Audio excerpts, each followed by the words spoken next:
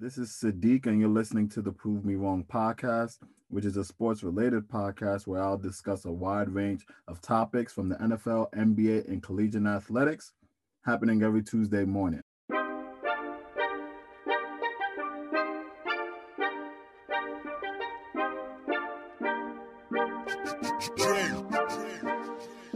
Let go. I ain't got time to hear what they be talking about. Best to prove me wrong, or else you gon' be walking out. I ain't got time to hear what they be talking about. Best to prove me wrong, or else you gon' be walking out. I ain't got time to hear what they be talking about. Best to prove me wrong, or else you gon' be walking out. I ain't got time to hear what they be talking about. Best to prove me wrong, or else you gon' be walking out. I ain't got time to hear what they be talking about. Best to prove me wrong, or else you gon' be walking out. Walking out. What's up, America? So we're going to start off the show today with the Monday Night Football game. We're not talking about the Sunday Night Football game because that was a waste of time. What we're going to actually talk about is the Monday Night Football game. Rams heading to Arizona and playing the Arizona Cardinals, two heavyweights in the NFC, and the Rams shorthanded, no Jalen Ramsey, their star corner, no Tyler Higbee, their starting tight end, and they laid the smackdown on the Arizona. Now, if you look at the score, it says 30-23, but it was much bigger than that. It was a beatdown. I don't care what nobody says. Matthew Stafford was sensational. 23 of 30, 287, 3 touchdowns, no picks. They was able to run the ball with Sony Michel getting 4 yards a clip. Odell Beckham, dare I say, looked like Odell, had 7 targets, 6 receptions, 77 yards, and a touchdown. And Cooper Kupp, the best offensive player in football that's not a quarterback. That man went for 13 receptions, a $123, a touchdown, making play after play after play. And on the defensive side, people were saying, look at Michael Parsons. People were saying, look at Myles Garrett. People were saying, look at TJ Watt. Aaron Donald said, hold my beer. Y'all got me on the Monday night stage. Guess what I'm going to do? Start the game with a sack, end the game with a sack, and I'll get a sack in between. 3 sacks on Kyler Murray, destroying that offensive line. He was non-discriminatory. Whether it was outside, whether it was inside, whether it was on the center, he was beating all y'all up. Beating up on that Arizona Cardinals line like they were a bunch of ragamuffins. It was bad. And more importantly, the Rams got back into what they typically do. Get a lead and let the hounds go at them. No Jalen Ramsey guarding D-Hop or A.J. Green. And that defensive backfield showed up. They showed up and showed out. And that was a really, really good win against a really, really good team who the Arizona Cardinals have lost all their games at home against Carolina Panthers with Cam Newton coming back, against the Green Bay Packers on Thursday night with 3 of their wide receivers gone. And now against the Los Angeles Rams on Monday Night Football, where they have their star corner and their starting tight end out. Kyler Murray didn't look that great. Threw a horrible pick in the red zone. Threw another pick where it was just a great play on number 54.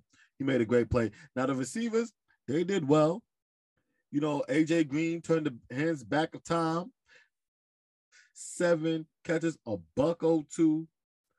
DeAndre Hopkins had a horrible drop on 4th down in the red zone. That's the first drop in quite some time for him. And overall, that defense, they played okay, but the Los Angeles Rams did what they wanted to do, however they wanted to do, whenever they wanted to do it. The play that Matthew Stafford hit Van Jefferson on, that 52-yard touchdown, he got that play from Andy Reid, because that's the same play Andy Reid used with Michael Vick and Deshaun Jackson on Monday Night Football in the Redskins massacre. But the Rams, I have them in the Super Bowl, haven't given up on them yet, and we'll see if they can continue this and hopefully win the division, because now there's a 3-4 team race right now for the number 1 seed. It's the Arizona Cardinals, it's the Green Bay Packers, the Tampa Bay Buccaneers, Dallas Cowboys, and now the Rams lurking somewhere. So it's going to be fun to watch to see what happens in the next couple of weeks. Couple of games that I want to talk about. First, Bills at Bucks. It was a good game. Down 24-3, the Bills storm back. They go into overtime. Tom Brady gets a 52-yard touchdown to seal the game in overtime, and the Bucs win 33-27 because Tom Brady and Tampa Bay Buccaneers got a bogus call. A bogus call.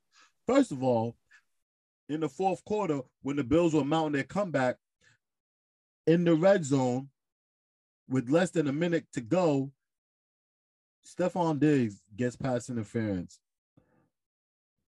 against a corner, and the refs didn't call it. It's atrocious. It's disgusting.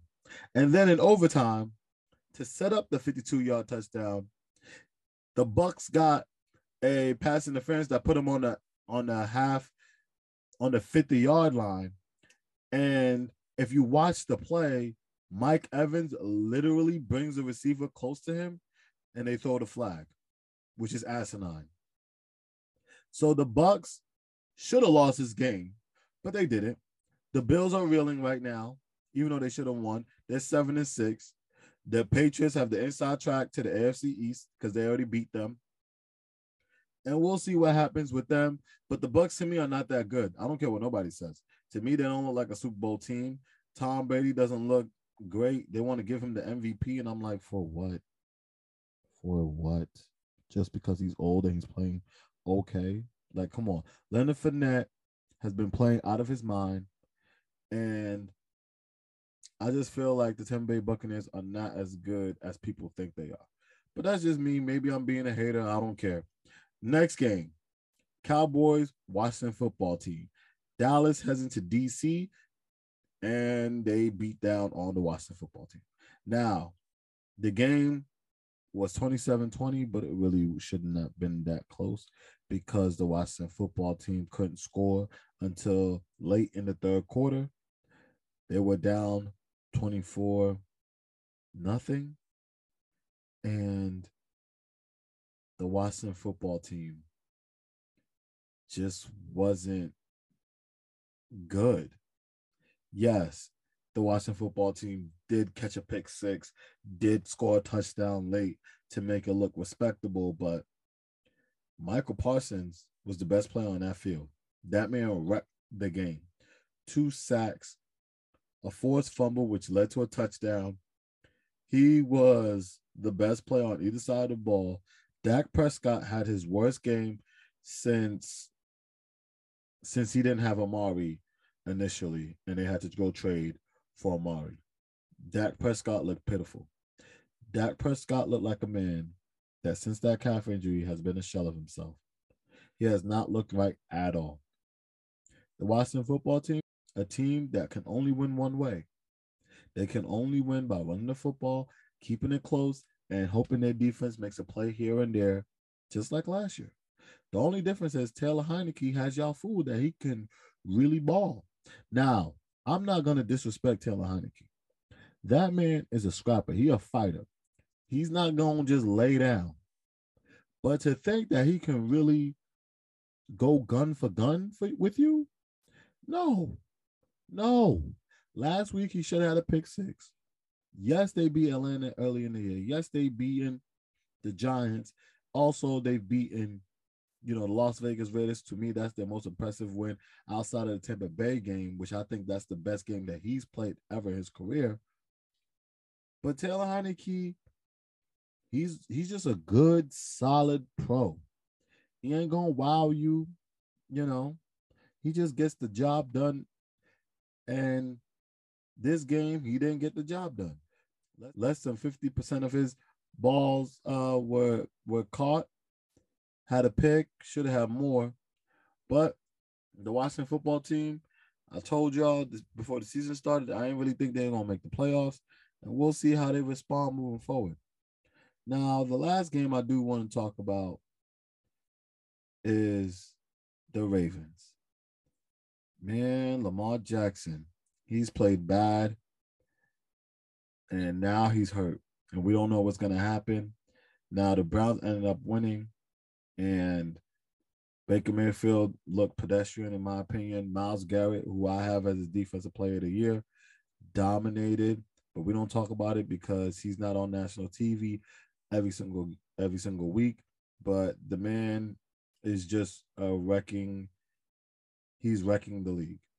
He literally is wrecking the league, and I'm glad everyone now gets to see, what he's doing to everybody in his path. He had a sack. He also had a forced fumble. And he's just been dominant all around. We'll see what the Ravens do because there's so many injuries. And Huntley came in and almost won them the game, but we'll see what happens. My MVP was Lamar or Stafford, and Lamar now is getting hurt, and it's just sad to see. I just hope he gets that contract extension that he was looking for. I actually will give you one more game. Here comes the Chiefs, y'all, and they are not playing, y'all.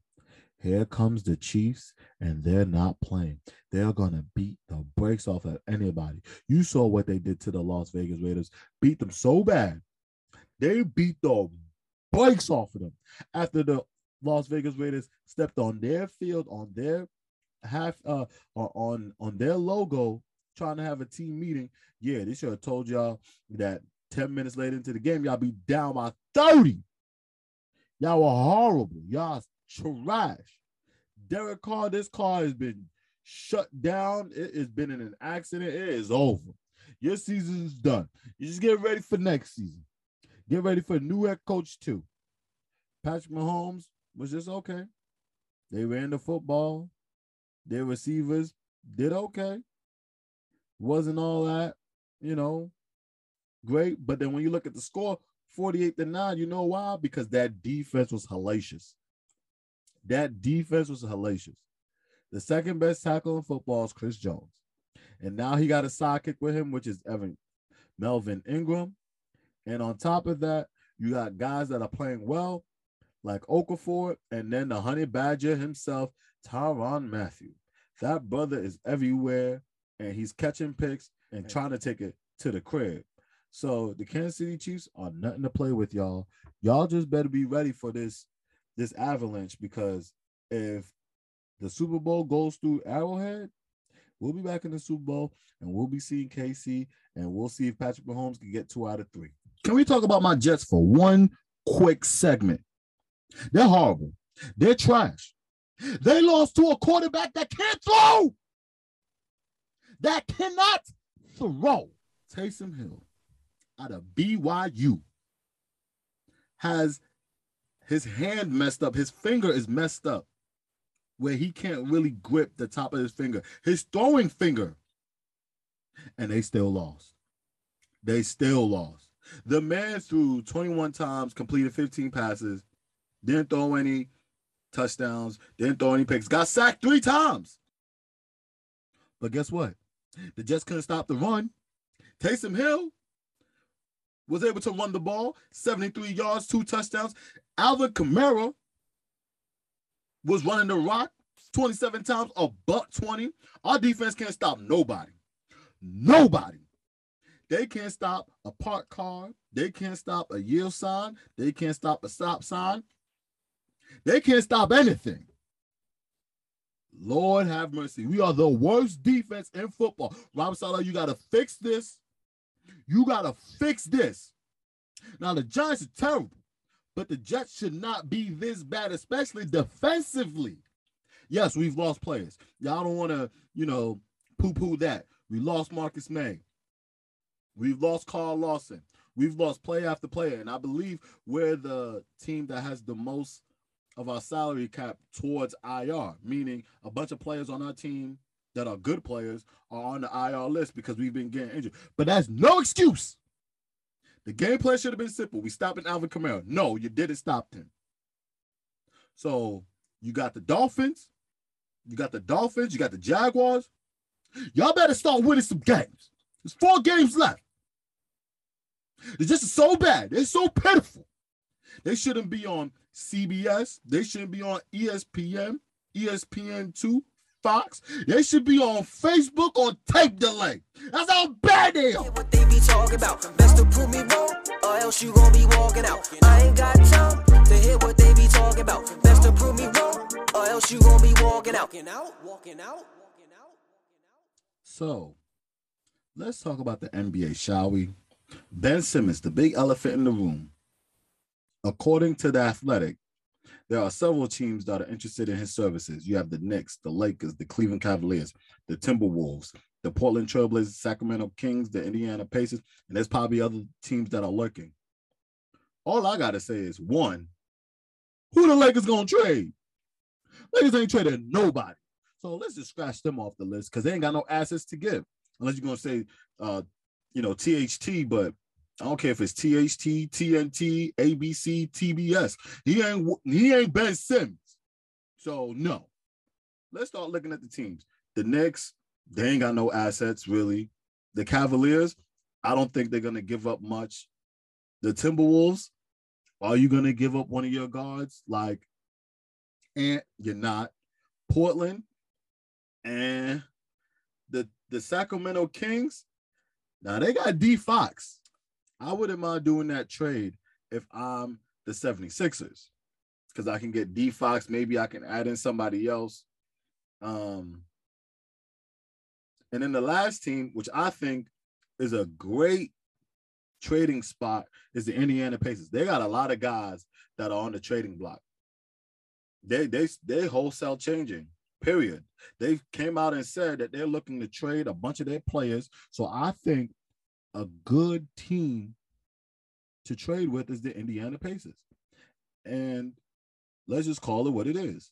You got a situation where you got a bunch of guys that I think make a lot of sense for them. If I'm the 76ers, can we do a trade where I get Malcolm Brogdon with, Karis LeVert, Miles Turner, Sabonis, a package with two of those guys, preferably a big and a guard, but I need Malcolm Brogdon.